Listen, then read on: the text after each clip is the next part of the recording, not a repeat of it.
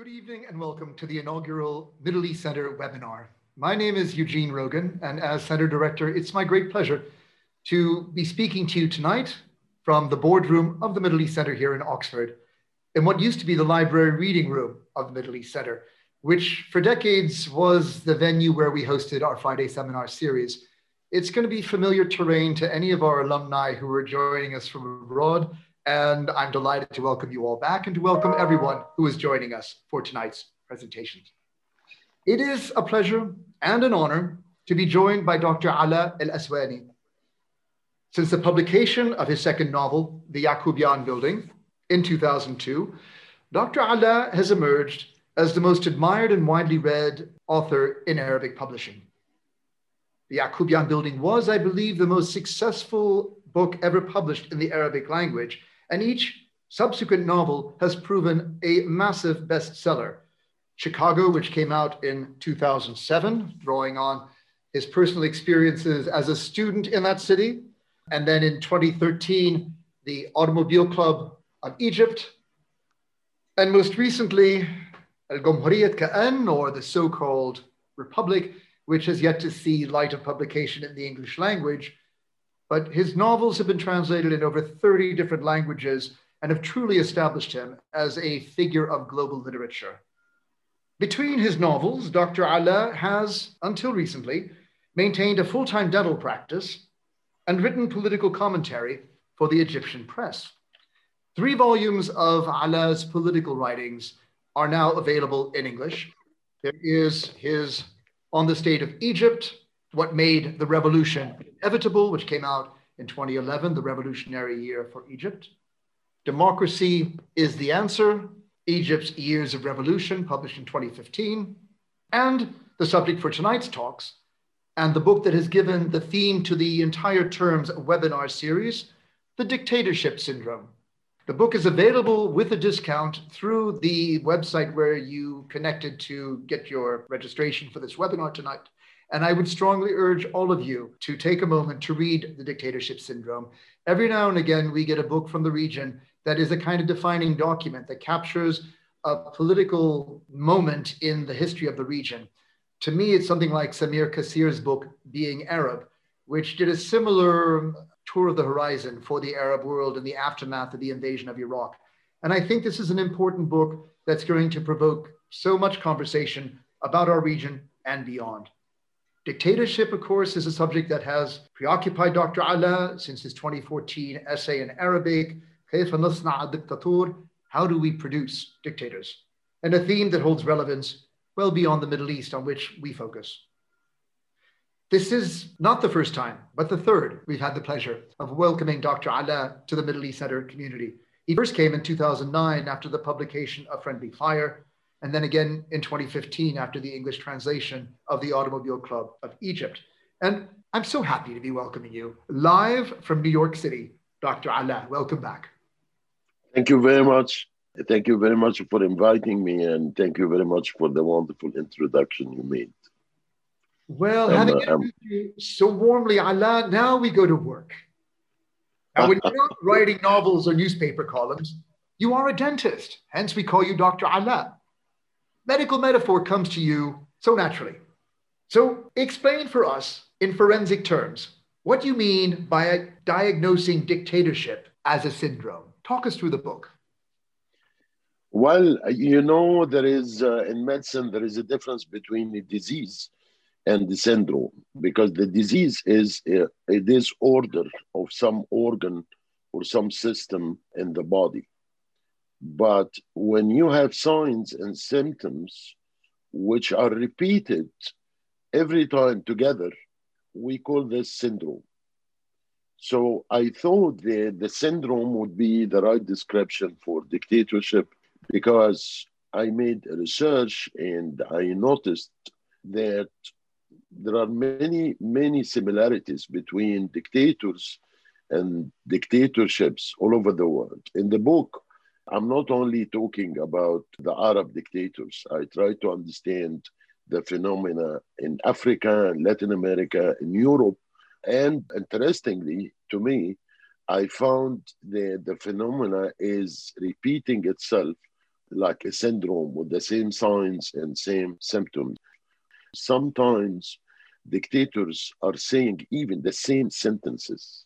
You see, so there were sentences quoted, for example, by Bokassa, the African dictator, and the same sentence was said by Sisi.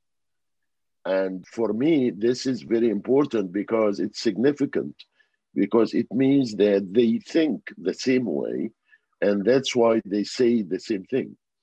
Accordingly, I try to understand the phenomena, and I try to explain how it happens and how we could cure the syndrome. And I think that it's in the way of diagnosing an ill and then subjecting that analysis to thinking about cures. That means your book has actually got a very positive message as well. Absolutely. The assumption is that the idea that the dictator as an individual could at some point impose himself on a nation of millions of people, this is not true. What happens is that some people at some point, they are prepared to accept the dictator. Sometimes they are waiting for the dictator. And this idea was presented for the first time by a French sociologue in the 16th century, and I explained this in the book, Etienne de la Boétie. De la Boétie wrote, unfortunately, he died in the age of 31, and he wrote one single book. And this book is very important. The book is called, in French, Le Discours de la Servitude Volontaire. You could, of course, easily translate it to the discourse of the voluntary servitude. And he is presenting for the first time the idea of the dictatorship is a mutual relation. It's not one-sided relation. It's that the people accept or are prepared at some point. And usually the deal is they give up their freedom and then in return they have protection, usually. But you cast the people, on the one hand, almost as the victims of dictatorship. But there's also in your analysis a notion of complicity of the people in making the monster of the dictator. And in the opening of your book, you tell a personal account of your experience of going out with your father at the end of the 67 June War, confronting the crowds in that moment of crisis where they realized that they'd suffered defeat and that Nasser had led them into this defeat. And yet still, they saw Nasser as the necessary leader. They would not accept his resignation. Talk us through a little bit about how even as a child, your eyes were open to this complicity between society and the dictatorship. Well, that's my father was, as I wrote in the book, was a writer and lawyer, and he was leftist. And he very early told me that despite the fact that Nasser is achieving very good things for the poor people, but it will never work because you need freedom first to protect the achievements. And that's exactly what happened after the death of Nasser. Just all the achievements fell apart. The comparison I try to make is that Nasser was defeated miserably and the people took to the street for him to stay. And on the other hand, I made a comparison with Winston Churchill, who led Great Britain to a great victory in the Second World War. And then after that, he lost the elections. And I concluded that in Egypt, by that time, there was the syndrome of dictatorship. And in England, it wasn't the case. So people were capable to keep their critical thinking. They were capable to say that Churchill is a great man, but he's not necessarily the right man now to be a prime minister. That was not our case in Egypt. And I found a very interesting book by Tawfiq al-Hakim. You know who is Tawfiq al-Hakim, of course. He wrote The Return of Conscience. It's a small book, but it's really into the phenomena, into the syndrome. He said, I will never forgive myself that I felt that this regime was lying, but I was attracted, I was seduced by the charisma of the dictator, by the propaganda machine. And I found this very important. And I tried to explain everything inside the syndrome. I think one of the strengths of the book is that you don't pin the syndrome as a feature of Arab society, but you globalize it. You're constantly pulling examples from other parts of the world that have confronted dictatorship and where societies have been drawn into supporting and enabling dictatorships. But how do you view dictatorship in its Middle Eastern context? I mean, is this a particular problem of politics in our region? Well, there is a common mistake has been always done by some people is that to put all the Arab nations on the same line and to try to analyze the situation in all the Arab nations on equal basis, which is the Arab nations, of course, they share many things like the language, mostly the religion, the history with colonialism and everything. But the Arab societies are very different as far as the progress and the conscience may be concerned. Accordingly, you see, for example, in the Gulf area, the idea of the ruler as a public servant, it's almost doesn't exist. Of course, I have, with my full respect to the Gulf societies, but we're trying to understand. They believe that there is the head of the tribe or the father or the protector or the head of the family. That's how they see the ruler. That was not the case in Egypt because, as you know, we had a very early experience in democracy. We had the first parliament in the 19th century and we had the first constitution in 1923. And we had relatively a liberal experience before the military coup d'etat 1952. Accordingly, you're referring to some model in a way. And this, you could see it easily when Mubarak was overthrown by the revolution and he was brought to justice. There was an anger all over the Gulf states, at least by the royal families. First, they didn't understand how could you, and that was said, how could you put your own father behind the bars, you know? Second, I believe that Egypt's influence is extremely important in the region. So they felt threatened themselves as rulers because if this will happen in Egypt, it could happen in the Gulf area as well. So I think to understand the Arab societies, we should understand the background of each society because they don't have really the same background. Second, we have the problem of religion. It's a big problem, you know. Of course, I'm not against the religion, but our interpretation of the religion, especially the Wahhabism, and I'm quite sure you know what is Wahhabism, is pushing the people to obey the ruler. And the message is very clear under Wahhabism, is that you should obey the Muslim ruler. Even if he's corrupt, even if he's a criminal, if he's brutal, you should obey. And of course, this will have an influence on the attitude of the people. So the idea is that you learn through religion to obey the sheikh or to obey the pope in Egypt for the Christians, and then you will obey the dictator easily because you're totally prepared by the religion to obey. Well, I don't think that you are yourself naturally inclined to obedience. And I think that as a writer, you've always been pushing back at those elements of the government that have been autocratic or dictatorial.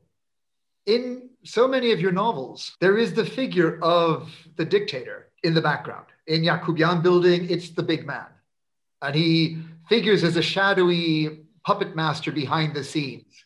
In Chicago, you have the visit of the president. And the way you portray the president is very clear about the feelings you have for the abuse of power that the president had come to represent. And if one goes to your Wikipedia page and looks at all the long list of the awards that you've received, it's really noticeable how unloved you are by the sort of publishing elite in your own country. So I think that you've been pushing back on dictatorship all along, but is there something then that's been actually encouraging your creative writing? Do you find that you're inspired by dictatorship in your writing? Of course, because you write because the distance between what happens and what should happen becomes too much to be accepted. You see, accordingly, that's how you get inspired. And I know through friends that in some societies, the society of prosperity and equality, and people don't have almost any problem, the inspiration for literature becomes less. You see, of course, I would like my country and the Arab world to be okay. I'm not saying that we should suffer from dictatorship so that they could write. If we will have the democracy, I'm quite sure I will have some other topic to write about. But it's true that I have been inspired by the injustice, especially the injustice. No, it comes through so clearly in both your fiction and in your nonfiction. The columns that you would write for Al Shuruq and Al Masri Al Yom, you used to sign your articles, "Democracy is the solution." And we always thought that that was in reference to the Muslim Brotherhood, who were saying that it's Islam that's the solution. But Dr. Alaa, no, he's putting democracy forward. But now, in light of the most recent book, The Dictatorship Syndrome, I mean, it's almost as though you're trying to answer that the solution to dictatorship is democracy. And is this where your thinking has been evolving in your nonfiction writing? Yeah, of course. I think that democracy is a very, very important idea. And the people of the regime in Egypt, and I must say that we have the same regime since 1952 with different versions, probably the current version is the most brutal one. But we have had the same regime, You drink coffee and you drink coffee either with milk or with sugar or without sugar, but basically you drink coffee.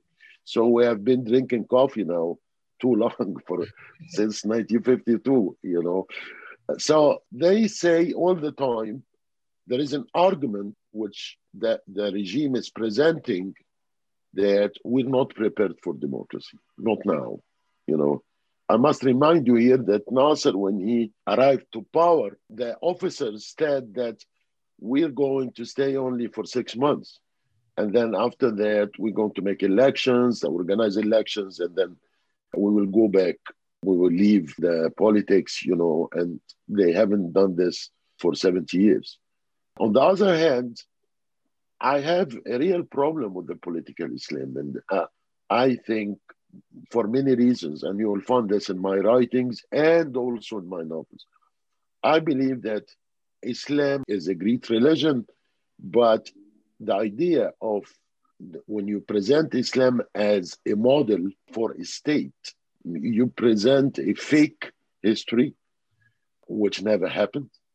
Unfortunately, the political Islam sheikh, they recruit the young people who didn't read history and they don't want to read history. There was no an Islamic state based on religion in our history. Never happened.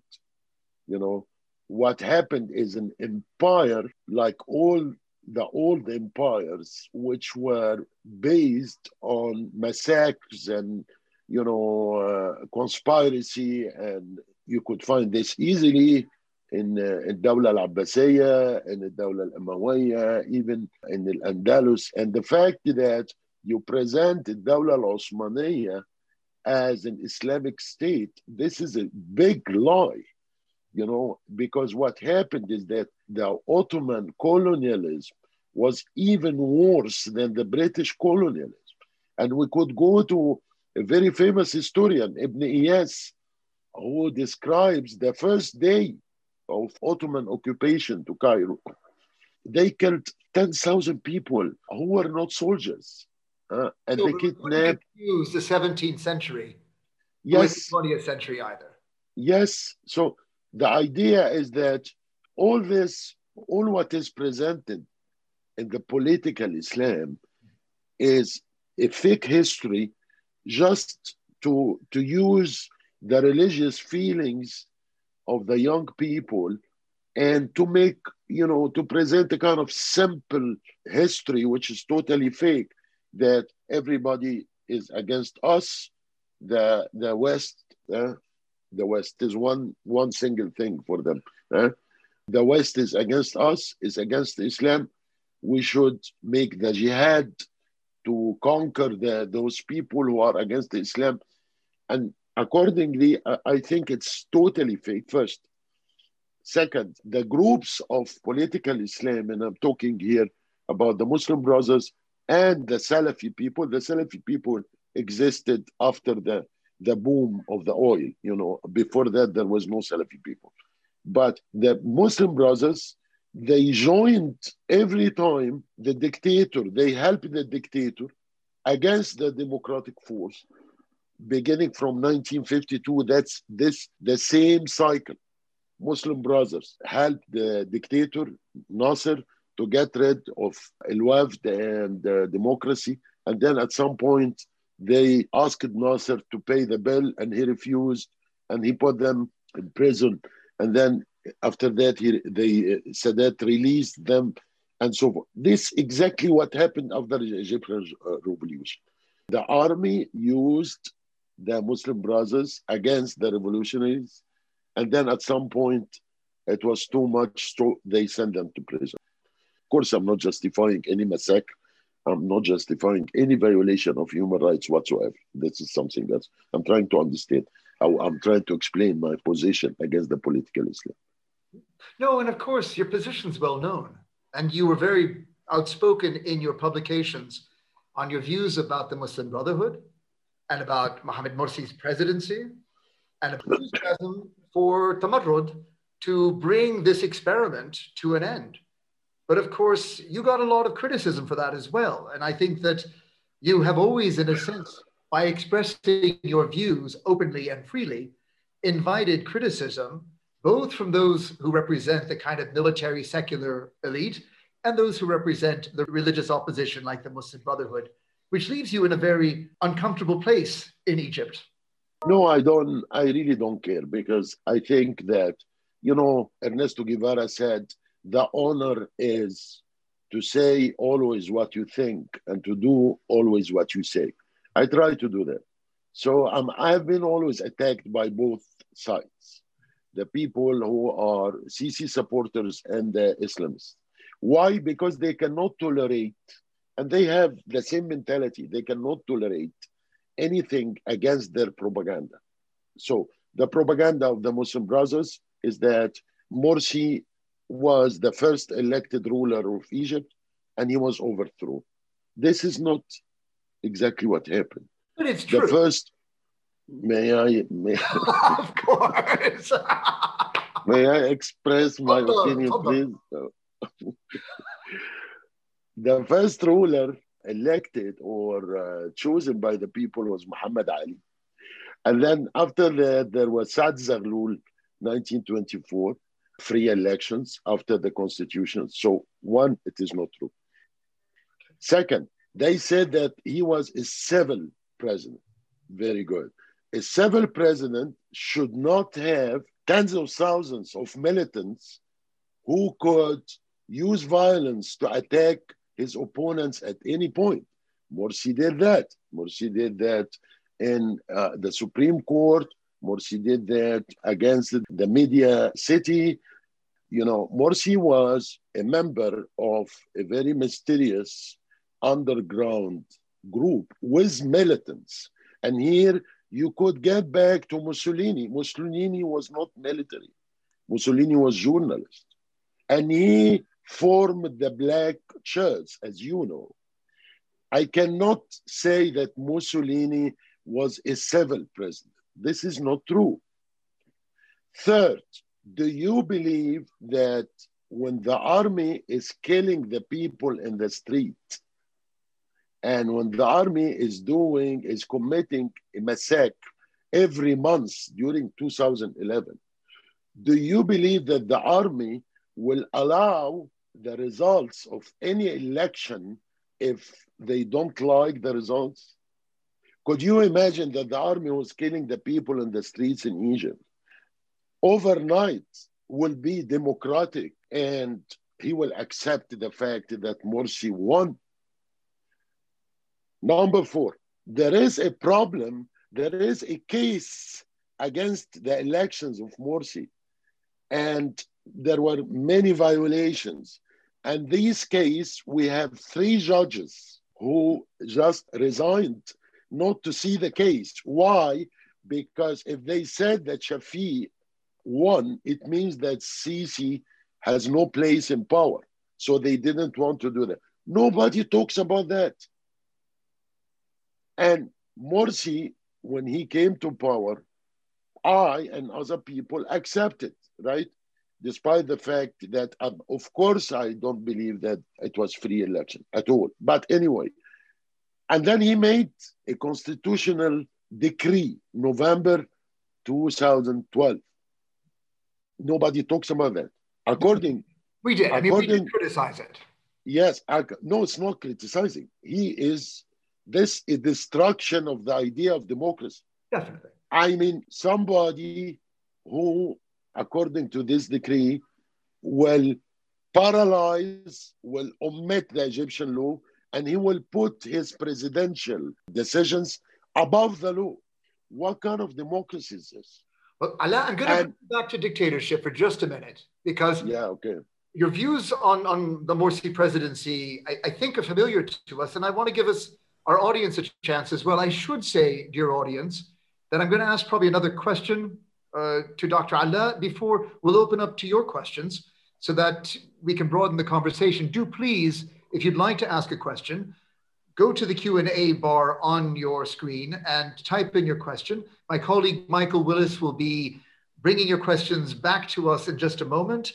If you wish to be named, put your name on the question. If you want your question to be anonymous, put anonymous next to your question. We will respect your wishes, but I'll be handing the floor over to you, dear audience, in just a moment.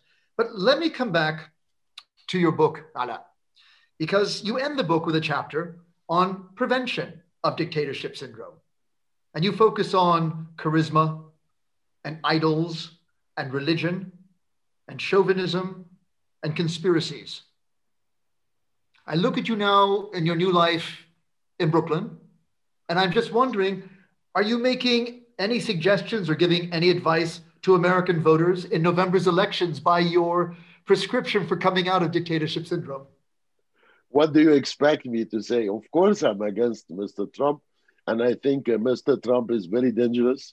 And I could see many signs of the dictatorship syndrome happening in America. You know, people who don't care really about their freedom, and they need the hero, they need somebody to protect them from the immigrants and all this stuff. And of course, Trump has been useful because the experience of Trump has showed that the democratic system in America has serious problems. And those problems should be fixed, you see. Why? Because Trump is a kind of class A citizen, which was not the case for Obama, of course, or any other. He's class A. He's, as we say in French, comme il faut.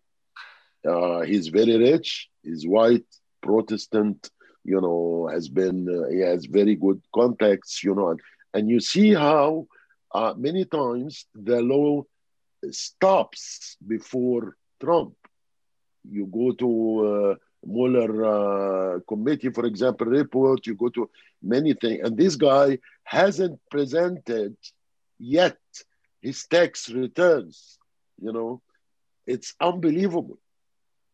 And it is unbelievable that a sitting president, has a lawyer who admits that he made negotiations with 2 prostitutes, and the lawyer is in prison, but Mr. Trump is okay. And you could imagine easily if Obama was caught with a prostitute, what could have happened? You see? No, but I just go through the list again. You focus on charisma. I think about Trump and the way he appeals to his crowds in those big rallies. You talk about religion, and I think about his appeal to the conservative and evangelical Christians. You talk about chauvinism, and I think about his appeal to the alt-right and white supremacists. You talk about conspiracies, and I think about QAnon. One of the things about your book that for a reader who is American but works on the Middle East is I can see that you are diagnosing a syndrome that really has a universal applicability. And I think in this moment, we shouldn't sit back and go, oh, this is a critique of Egypt, and those Egyptians have got to clean up their house. I think we all have to wake up and think about what it means to confront dictatorship and not to be the society that enables or becomes complicit in the syndrome. Thank you very much. This is really what I had in mind when I wrote the book. It is not just about Egypt. It's not about the Arab world. It's everywhere. And you'll find the same thing and the same phenomena. And I tell you, for example, in France is not different. You have the extreme right, Le Front National, and they are presenting themselves as the protectors of the French people against the immigrants, the Muslims, the terrorists, and of course you cannot, with this propaganda. There was a statistic that the last 10 years, 85% of the victims of the terrorist attacks were African people or Muslims or colored people.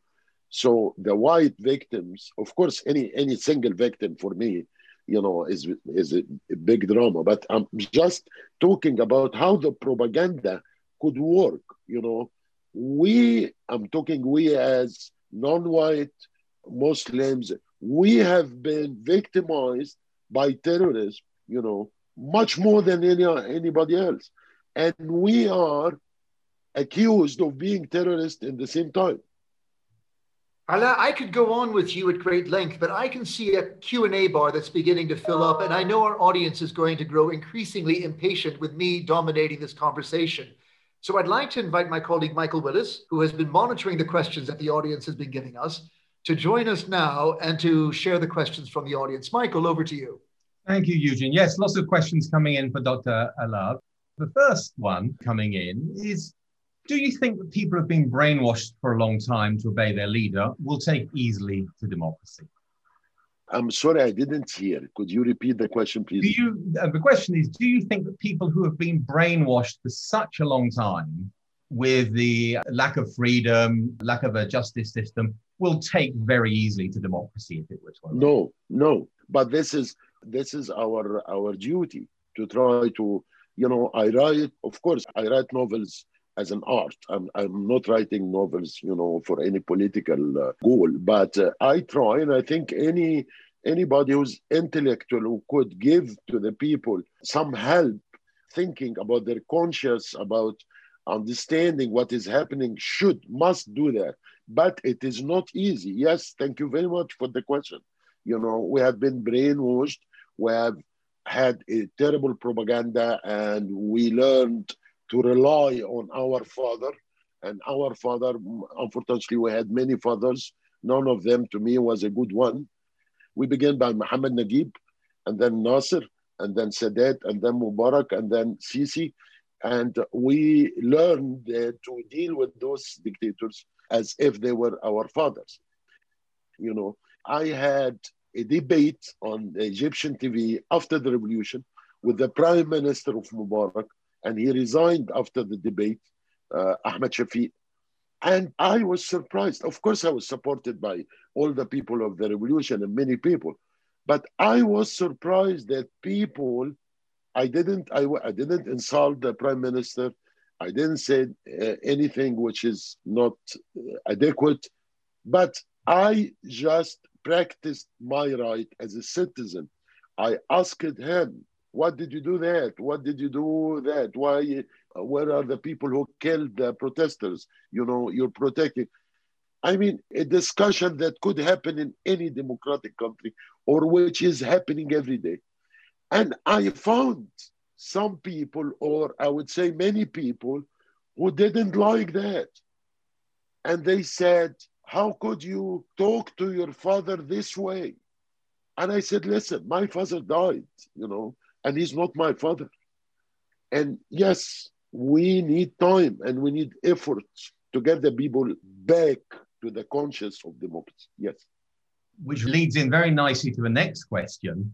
You've described the syndrome or the disease, as you said, more of a syndrome. What is your prescribed treatment for this syndrome?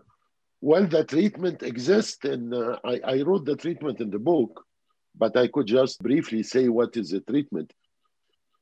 The first element of the treatment is to understand the syndrome, is not to be seduced by a hero. The idea of the hero is very dangerous, you see. And why? Because the hero will be above anything. Accordingly, you could see that the countries or the people who have had a democratic experience, they resist the hero, even if he was a real hero. And you could see what happened with Churchill, what happened with de Gaulle, who was a real hero, So we should not accept the idea of the hero. Anybody in power is a public servant, and he's working for us. And of course, the conscience and the religion is very dangerous. And we should be careful. I'm not against the religion, but I'm against the religious concept which presents or prepare the people to accept dictatorship. Which the follow-up question to that, thank you, is the whole idea, therefore, of a benevolent dictator coming from Frank Domoni is, you don't believe in that as a syndrome. There are no benevolent dictators. It's something like, that was a very famous term that happened in France, is that it could be translated the enlightened dictator. The dictator is good. And it's something like the honorable thief.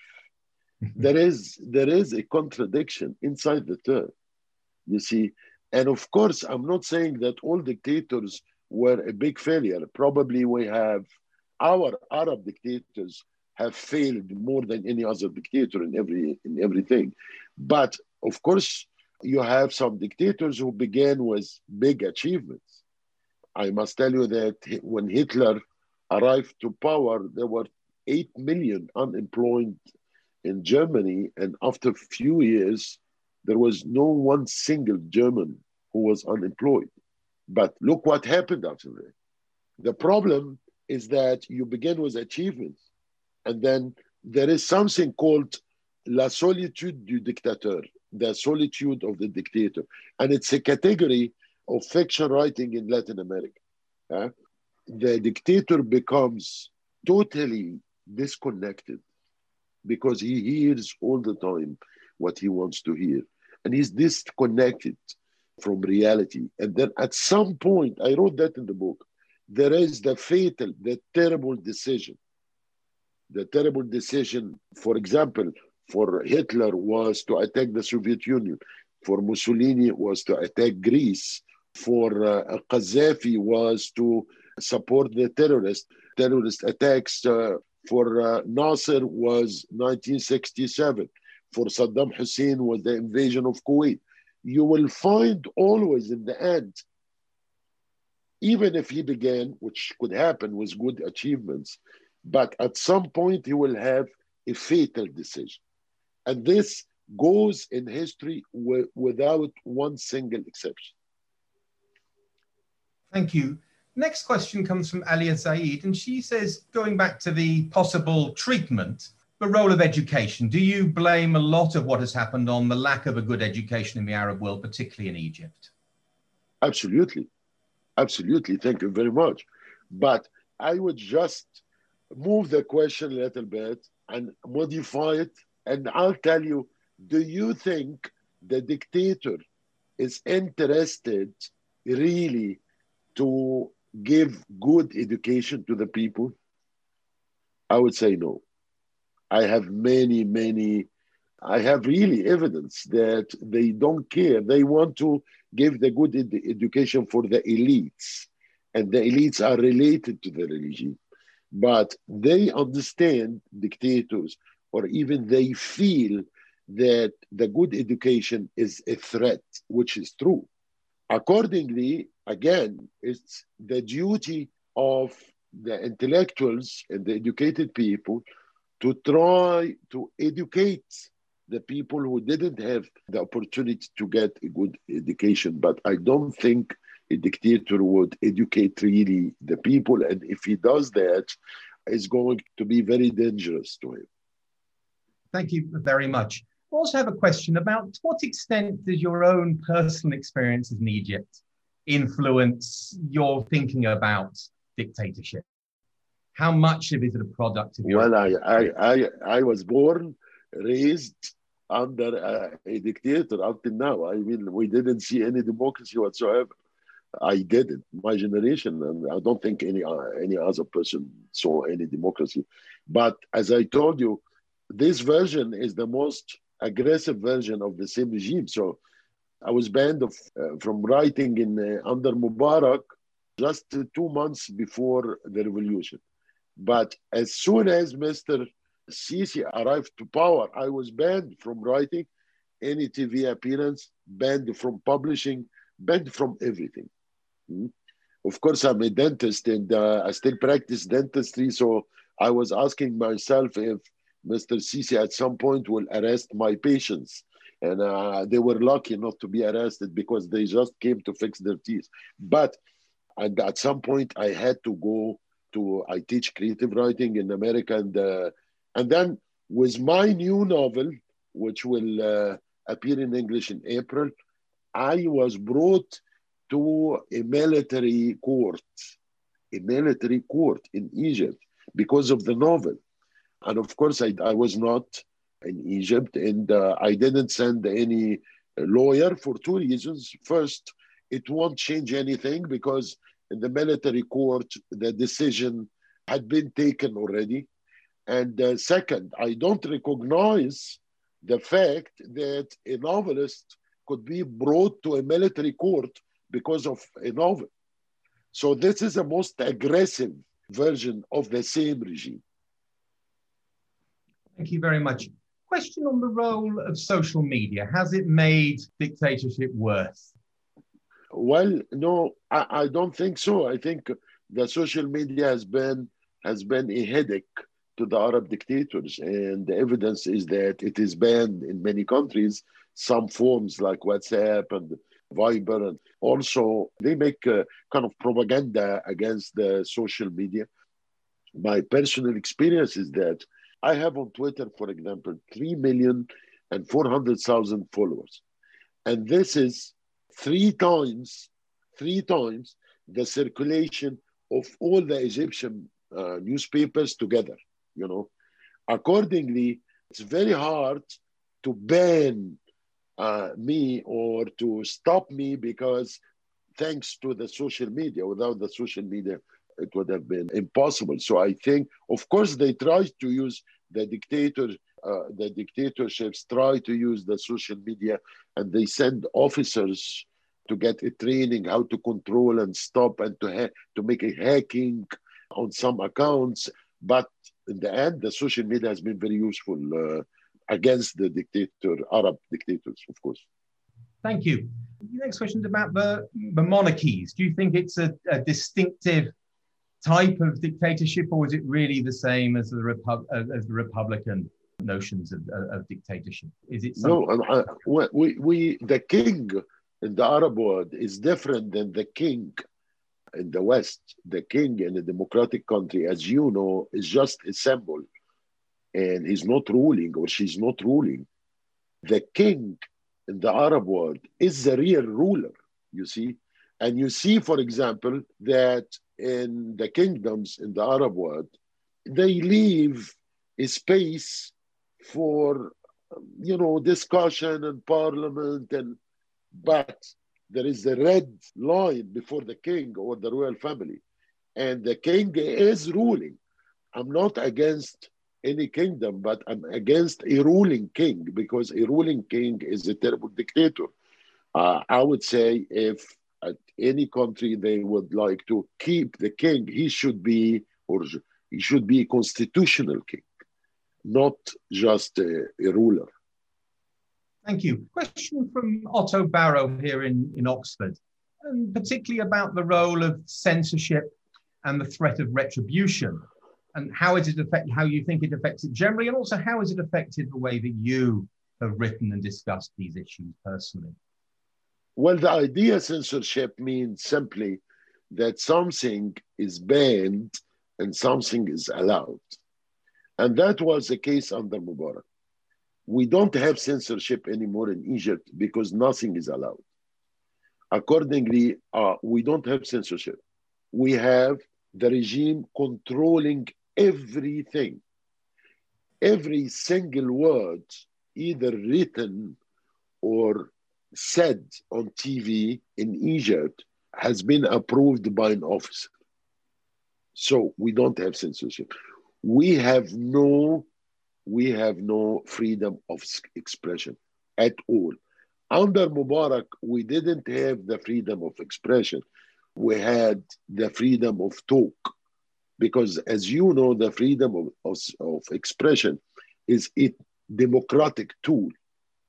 You write something, you accuse somebody in power, something should be done in the parliament, or even by a court or whatever. This is a freedom of expression. What we had under Mubarak was the freedom of talk, in the sense that Mubarak was telling us, we writers, you write whatever you want, I will do whatever I want. Now we don't have freedom of expression at all, and we don't have freedom of talk. And if you just push, if you like something I wrote against the Sisi, you could be in trouble. It's something like, under Stalin, what is happening in Egypt, it's even worse than under Nasser. So why? Because the regime has become like a wounded tiger. And if you read a little bit about the animals, a wounded tiger is much more dangerous than a tiger who is not wounded. Because the tiger who is not wounded has self-confidence, so he's not going to attack everybody. Once the tiger has been wounded, he will attack everybody because he doesn't have self-confidence. And that's exactly what is happening by the regime. Mr. Sisi is almost every month, he talks all the time. He has conferences all the time. And this is a typical dictator attitude. But every month, he is repeating the same sentence. What happened in 2011, referring to the revolution, will never happen again. Thank you. Question from Emma Murphy. All the dictators you reference in Egypt and elsewhere are men. How does gender play a role in both the construction of dictatorship and response of the good citizen? Thank you very much. And a very good question again. All the questions are wonderful. You cannot be progressive partially. And this is something, it's like a dictator will never believe really in the rights of the woman. And he will never believe in the rights of the minorities. Why? Because this is his conscience. He could pretend to do some reforms on the surface. And here you could get back to Suzanne Mubarak as an example, but they pretend. You cannot be a dictator who is abusing the people, who doesn't believe that the people have the right to decide. And on the other hand, you will support the equality between men and women. This will never happen. It's a package of conscience. And then when you're a dictator, you get back to the relation between Mussolini and the church, between Franco and the church. The dictator is our father, and he doesn't accept any attitude by any woman against the principles of our family. This has been repeated. Sisi is the last one who said it. Thank you. Next question. We've got a few questions coming through about the role you think the military play in all of this, particularly obviously in Egypt, but elsewhere as well. The military should defend the country. This is the only rule. And any military which is exceeding this rule is very dangerous to everybody. The military is an organized force to defend the country. We have in Egypt, as I think you know, that the military has, we don't have reliable statistics, and this is another sign of any dictatorship. You will never have reliable statistics in a dictatorship, because the dictatorship, the people are lying all the time, so you don't know. But we know that the military has projects in every field in Egypt. I don't understand how the military could have projects to sell, fish, or to sell tomatoes, or to sell fruits, or to make, So the military should be, if there will be a democracy in Egypt or in any country, the military should do the role of the military, which is to defend the country, nothing more. Thank you. You're welcome. Thank you. Well, Ala, I think we've come to the point of the evening where we have to bring things to a close. I say that with a heavy heart because looking at my screen, I can see we have 43 questions stacked up on the Q&A line. So this truly, thank you very much. This is a conversation that we could be taking late into the night. It tells you something about the degree in which you've engaged your audience and you have provoked their thought, our thought. Indeed, we're going to continue with this exploration of the dictatorship syndrome over the next 7 weeks. And I will invite you to come and join in the audience in future weeks to see how— It's my pleasure. Yes, I think you'll find that this is truly one of the books for our times, and it will provoke a great deal of discussion. So for that— Thank you, Eugene. Very, very indebted to you. We have taken a decision to keep these webinars to 1 hour firm so that our audience, which has been huge and very appreciative, will patient us through to the end. But I'm going to close us with 1 hour strictly. And so my apologies to all of you whose questions we didn't get to. I hope that you'll be with us next week and we'll get another chance to air your questions then. I do want to remind you that we will have next week a webinar at the same time where we will visit the themes of the book as they apply to the case of Iran. Maryam Alemzadeh from Princeton and Siavush Ranjbar Daimi from St. Andrews will be speaking on authoritarian or revolutionary, reflections on the nature of the state in the Islamic Republic of Iran. And that event will be chaired by Professor Edmund Herzig. So I really hope that you will all join us then. But I would like to close with a final word of thanks to our speaker tonight. Ala, it was wonderful. It was wonderful to have you back. Thank you so much. Thank you very much. Thank you, Eugene. Thank you all of the people, my friends who made it possible, who made it happen. And thank you for the audience. And I hope we could meet after the COVID-19 problem. We could meet really physically.